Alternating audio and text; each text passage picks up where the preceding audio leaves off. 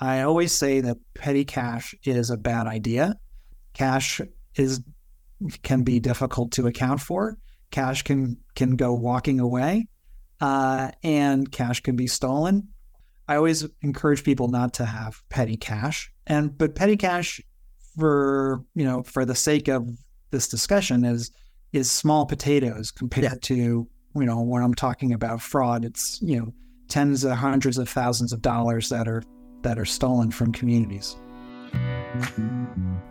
HOA Insights, common sense for common areas, exists to help all 2 million volunteer board members nationwide have the right information at the right time to make the right decisions for their future.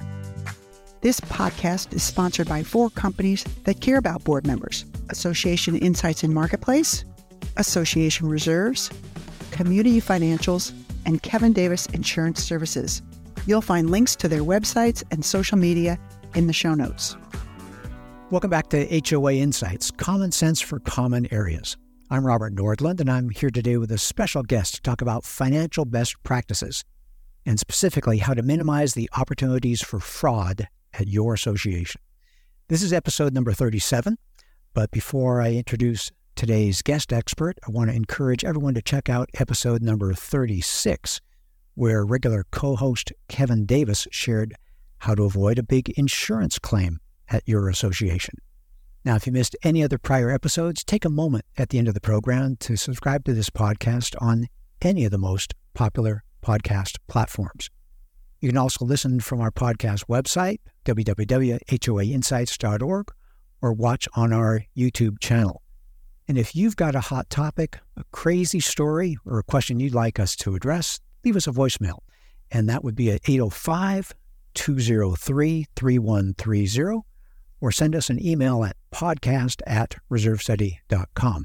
Well, today it's my pleasure to welcome back Russell Munns of Community Financials, who you last heard back in episode 16.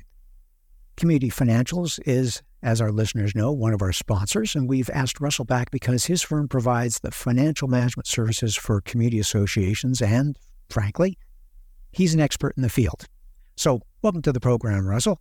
Thanks for having me back, Robert. Well, I thought we could start today's program by asking a question from Lydia in New Jersey. How much money should we hold in our operating or a checking account? Well, hi, Lydia. Thanks for your question. And I would say that it usually there's no usual answer. So it depends on, I would say that it depends on each community's needs. So you could be living in a 4-unit community, or you could be living in a 400-unit community. And so it would change, drastically. But of course, you want to have enough money to pay your current obligations or your recurring bills so that you're not running a deficit, that you have money set aside going to fund your reserve. So you have a surplus that goes to a reserve account. And that you're transferring on a regular basis. You're transferring on a monthly basis per whatever you have in your budget for the year. But that being said, if you want to use a rule of thumb, I would suggest, keeping 3 months of your operating expenses at least 3 months of operating expenses in your checking account to cover any of those things that might come up. Plus, also remember, many associations pay the insurance bill in one chunk. So you might be making sure you have additional money to cover that when it comes due. And so that might plus up that 3 months when you're getting closer to whenever that renewal is. Yeah, well, I'm relieved because sometimes we get clients who come to us with one bank account and they say, well, Robert, you're doing our reserve study. How much of that should we have in reserves and how much should we leave in checking? And I've always told them 2 or 3 months and watch the time of year because of your big bills. And I think big bills is an insurance bill nowadays. So I'm glad to hear you saying the same thing. I was kind of bracing myself for what you might answer. Oh, we're tracking. Okay, good. I like that. Well, let's talk about fraud. We actually have some clients who tell us they don't want to collect reserves because they don't want it there for the board to misappropriate or for the board to steal. Is fraud really a big, really a big concern? And is it different for the checking account or the reserve account? Well, fraud is real, and unfortunately, it happens more often in this industry than it should. And I've done, I'll get into it to a couple of resources later on, but I learned about fraud from a firsthand experience where when I was running a property management company, a competitor accounting staff member had allegedly stolen over $2 million worth of funds from the associations. And I know how they did it, and I'll get into that later on in the episode. And I had to meet with board members looking for a new management solution after that. And it had a profound impact on me personally and the rest of my career, which is part of what I, wanted to bring the systems and processes for transparency and great accounting to help communities around the country so that they didn't experience the same thing or go through the same thing that those board members did. Now, as far as you don't want to save money because you don't want to have fraud, well, I think those are two different things. You want to save money so that you don't have to pay for money when you need to borrow it from a bank. And Right. You want to save money so it's predictable for your homeowners so that they don't have to get, the letter in the mail that says they've got an unexpected special assessment that's coming up. So Yeah. Well, I would say let me you want stop it right there. to keep the funds in the two different accounts, right? Primarily, you have a Right. checking account and then a reserve account. And then, as far as the concern about reserve funds being stolen, I'd just say that typically reserve accounts don't have, or most often don't have checkbooks with them, right? So there's probably less likelihood that funds would be stolen because there's typically more times you're going to have more checks available for an operating account for your regular funds. So is fraud then more commonly a little bit of money repeatedly over a long period of time rather than all of a sudden 50 grand or 100 grand going missing? Typically, yes. And it can happen not only it happens from all different ways. So it happens from a board member. It can happen from on-site staff. It can happen from a management company. I've probably done over 20 case studies of fraud and embezzlement in different states by different, and all three of those different types of people that might steal funds, and to see how they did it and how we could kind of reverse engineer to prevent it from happening. And so that's a good point for us to discuss today. Yeah, well, I like that. When I come up against it in the reserve field, it's when they thought they had enough money for a project and they realize it's not there in the bank account. Or they thought they hired someone to, or they thought they paid for someone to resurface the roof, and they realized that project didn't get done. It was a sweetheart deal with an insider, and it was the fake roofer and the manager colluding to get a big chunk of money, and the work just didn't get done. So I guess, like you said, there's so many different ways it can happen. You're absolutely right. And there are ways where there's been fraud we'll just talk about your particular case. Fraud where the vendor is in cahoots with somebody and they overbill the association and it seems like a high price, or maybe there weren't other bids. And then there's a kickback or some other way of getting the money to the other party. And then the work ends up being sloppy work that oftentimes has to be redone anyway. So it's even more expensive for the association, unfortunately. The next thing would be somebody creating a fake entity where they might have a fake, company that they set up, and then they have bills paid to that fake entity. And it looks like they're trying to make it look like a vendor. That could be, also done by a board member or a management team member. It could also be where the checks are made out to, as there was one case in Florida where a board member had made checks that were similar to her name, but it wasn't her name. End up being, that was way that was happening. And she was forging even though there were dual signatures on the checks, she was forging another board member's signature. there's other times when somebody just has the checkbook and then they're writing checks and it's one person on the board in charge of the checkbook. And then they don't have, the transparency so that other board members can really identify what's happening until they just notice that there's no money in their bank account. Usually happens over time and it's smaller increments. And I'll give you one more example. On-site, this is a funny one. On-site property manager had a debit card for the association and withdrew funds and end up withdrawing funds from a local casino. In addition to that she also wrote herself additional paychecks because she was using just a kind of a desktop software version of payroll software and was writing herself additional checks. A lot of the ways that it happens are with controls around paying bills and using the checkbook. If you were to summarize it, you're talking about controls around paying bills or using the checkbook. And are you talking about physical checkbook or any kind of electronic payment? Most of the time when they're reporting the fraud, and it is with physical checks. Sometimes there were wires, and where two people were in cahoots and one wired funds to the other person. But typically, they are done by physical check.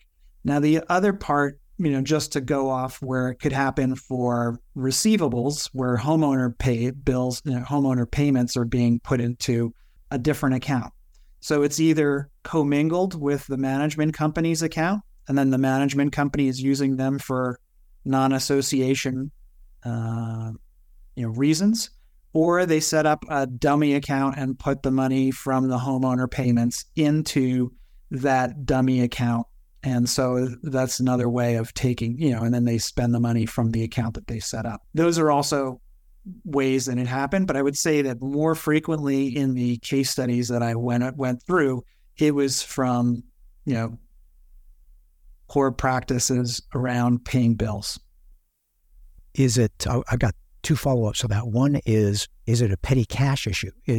Could be that they keep $100 for minor things, or is petty cash pretty much gone nowadays? Unfortunately, petty cash is not gone. I have run into prospects that come to us and ask about having petty cash. I always say that petty cash is a bad idea. Cash can be difficult to account for. Cash can go walking away, and cash can be stolen. I always encourage people not to have petty cash, but petty cash, for the sake of this discussion, is small potatoes compared to, maybe there's petty cash of $100 or $200 at an association, but when I'm talking about fraud, it's tens of hundreds of thousands of dollars that are stolen from communities. That's a good point. If the janitor steals a 20 out of someone's desk because they know that's where the petty cash is, that is almost immaterial. What about things like nowadays Zelle or Venmo? Is that a red flag, or can those be used appropriately? I would say in most cases with associations, they're going to have a kind of a business checking account. And business checking accounts are different than personal checking accounts. And most business checking accounts don't have Zelle or Venmo. Okay. Those are mostly tied or linked to a personal checking account. So in a business banking account, and most of the banks that specialize in working with homeowner associations, community associations, they're gonna have kind of permissions-based methods of transferring funds by either ACH or check or other electronic means, but it's not going to be through Venmo or Zelle. Those have typically, like in our business, we have one person can initiate a wire or an ACH, and then the second person, the senior person, has to approve it so that there's dual control over that as well. So you want to look for that in your community also. Controls. So the controls end up being one of the basic things. Yes. Fantastic.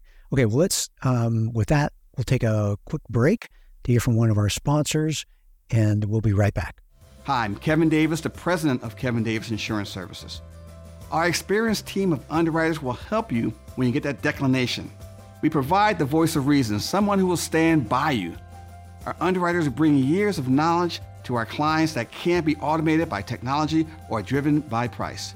As a proud ANWINS company, we bring true value to your community association clients. We are your community association insurance experts. And we're back.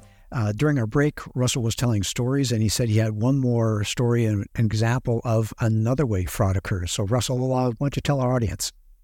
Sure. So sometimes, fraud can occur in a lot of different ways, like we mentioned before. But sometimes it can seem more innocent, where a board member just isn't paying their dues. There's some cases where a board member didn't pay their common charges for up to 10 years. And because, and then maybe they were one of only, one or two people on the board, and they felt, even though it wasn't in their declaration and bylaws, that they were due compensation for their role as a volunteer, which kind of flies in the face of being a volunteer.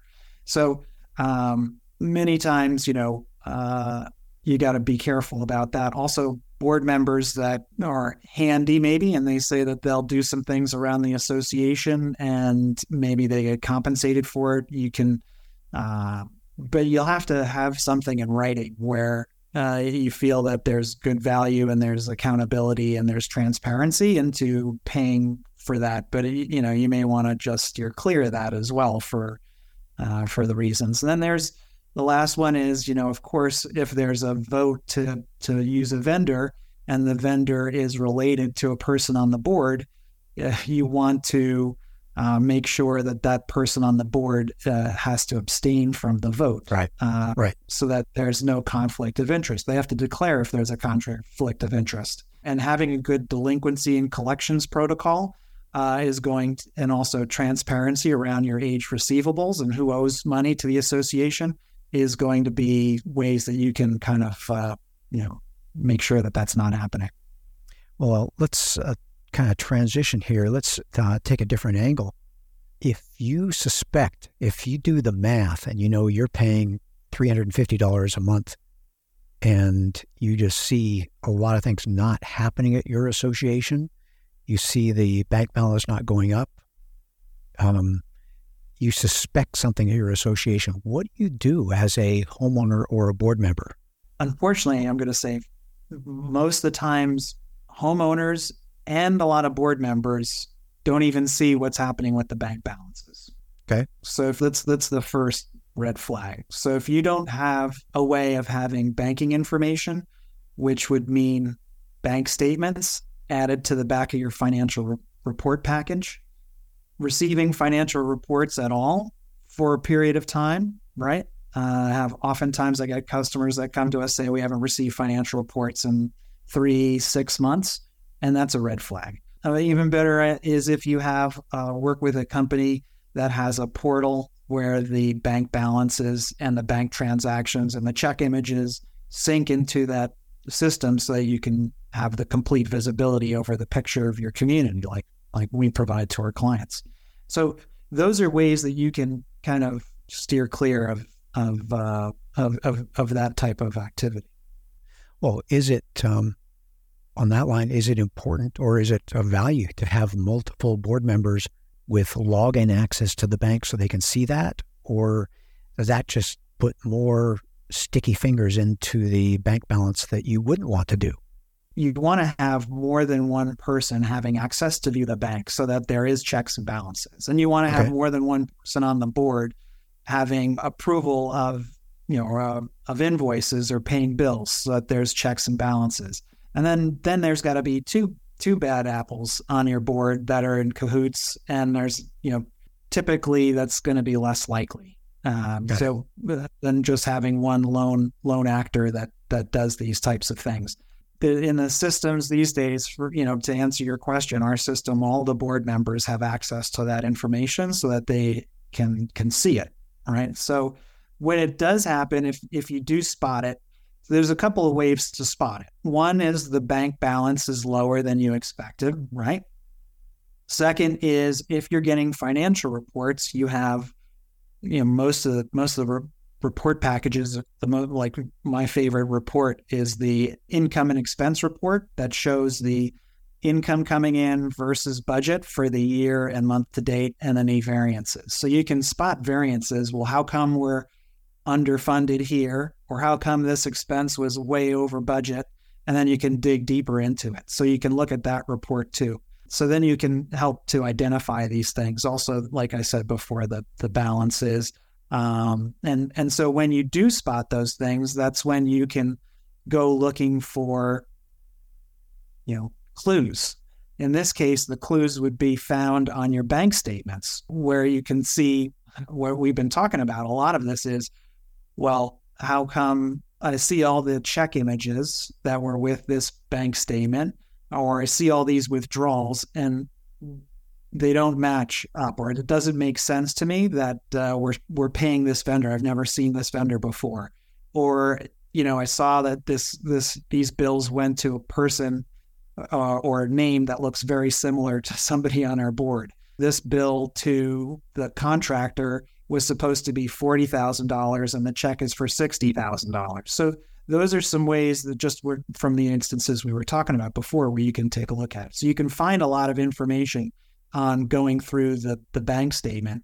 And one of the things that the association should have as part of their financial report package to make this easier, not only that report that I said with the variance and the bank statements, but also is the bank reconciliation report, which is a way at a point in time, right? Because when financials are completed, that what's shown on the financial reports matches up with what's in the bank accounts.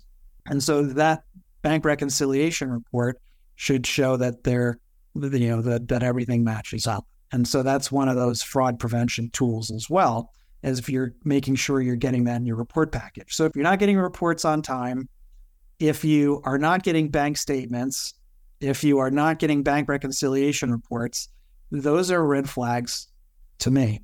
And, from that story I mentioned earlier about where I had a competitor that stole, lots and lots of money, it was because the controller didn't provide bank reconciliation reports, didn't provide bank statements, and doctored the financial statements. Yeah.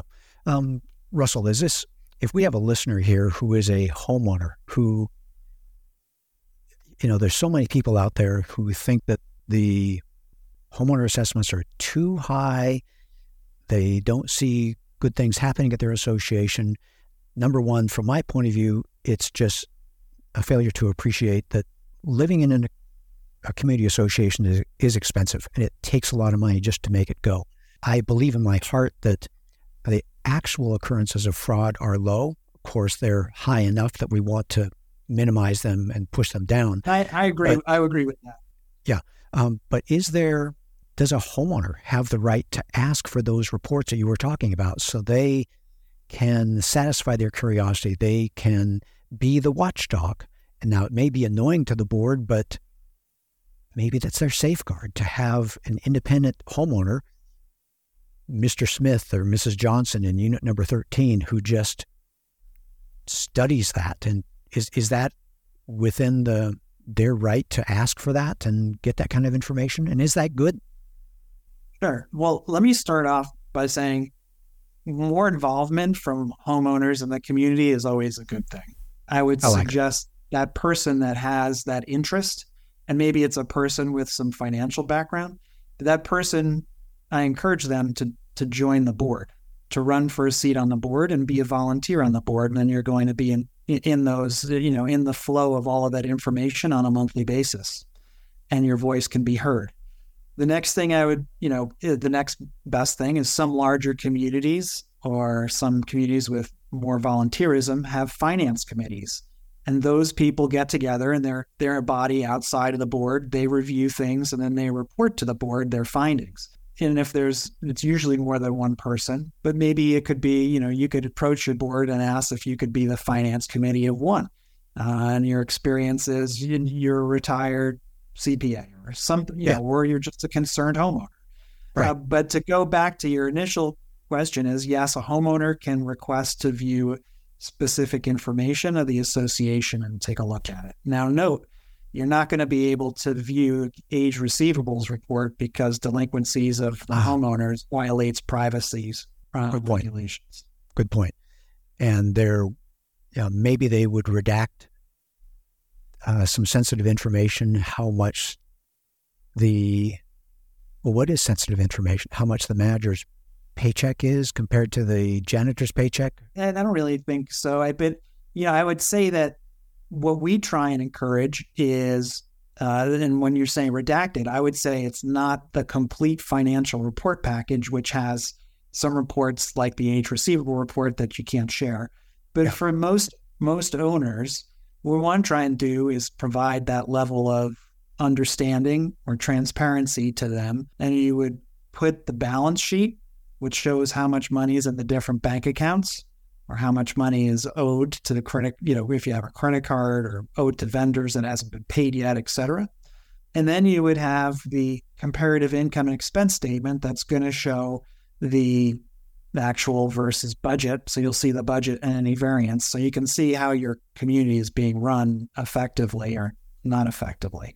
And I would say that those are typically, a lot of our customers will put the year-end financial reports, the balance sheet, and once it's been sometimes it's been audited, and we can get into talking about that also, but you could be audited, or at least when it's closed, the year end is closed, and then you put it into there. And so, and you share it with the homeowners so that they know at least how last year went and what it looks like. And it has all of, you can see all the income and expenses line items broken out. Maybe there's one at the end of the year, maybe there's one mid-year. And that usually provides that level of trust and transparency with homeowners. And maybe if there were bad things happening in your community and then they were found out, maybe your homeowners might want to see that on a quarterly basis to improve that trust. Is it appropriate to send information out, financial information out on a monthly basis with the board meeting minutes? It's up to whatever the board and the homeowners decide is right for their community. So I've seen some smaller communities where they share that information out. Got it. And there's some communities where they do that on a monthly basis. Maybe, we've got a portal where the homeowners can view certain documents and the board members see different documents. So the complete report packet would sit in the board folder, but the one that's just the balance sheet and the income and expense report might go into the homeowner folder for them to be able to view whenever they log into the system. Yeah, well, I like transparency. I think transparency, and you've said it a number of times, you've said a couple of words that I caught. One is transparency, and you said not collaborating, but when you have two people doing bad things. So you want the internal controls to prevent the collusion of two people. Those are some bad things going on. Well, Russ, I'll look at the clock, and it's time to be able to close down. So thank you for joining us. It was great to have you back on the program. Any parting thoughts as we close out this episode? I would say that most people are honest, great volunteers that are helping out the community when other people in the community don't want to volunteer. We want to also, though, provide a framework for board members to make sure that they're doing things in the best way, because when they leave the board, they don't know who's going to come on the board to replace them. So you want to put into place a framework where you have these checks and balances. You've got the transparency, a lot of things where two board members are approving bills before they're paid. If you have a physical checkbook, make sure you know where the blank checks are, so that not just one person is writing checks and nobody else is aware of it, and that you've got access to all of the things that I talked about before. And on our website, there's I think it's 11 ways to avoid fraud and theft at your community that listeners can go to and check out at communityfinancials.com to see if there's ways that they can improve things at their community. Excellent. I was going to go right to that. How can they get in touch with you? Well, communityfinancials.com. And if they have a particular question for you, how can they get in touch with you? Best way is on the website, communityfinancials.com, and financials has an S at the end of it. Just put in the contact form on the website, and our staff will get it to me to answer your question. Fantastic. Well, Russell, just fascinating stuff, important stuff, and great material to share with our audience. Well, we hope you learned some HOA insights from our discussion today that help you bring common sense to your common areas. We look forward to having you join us for another great episode next week.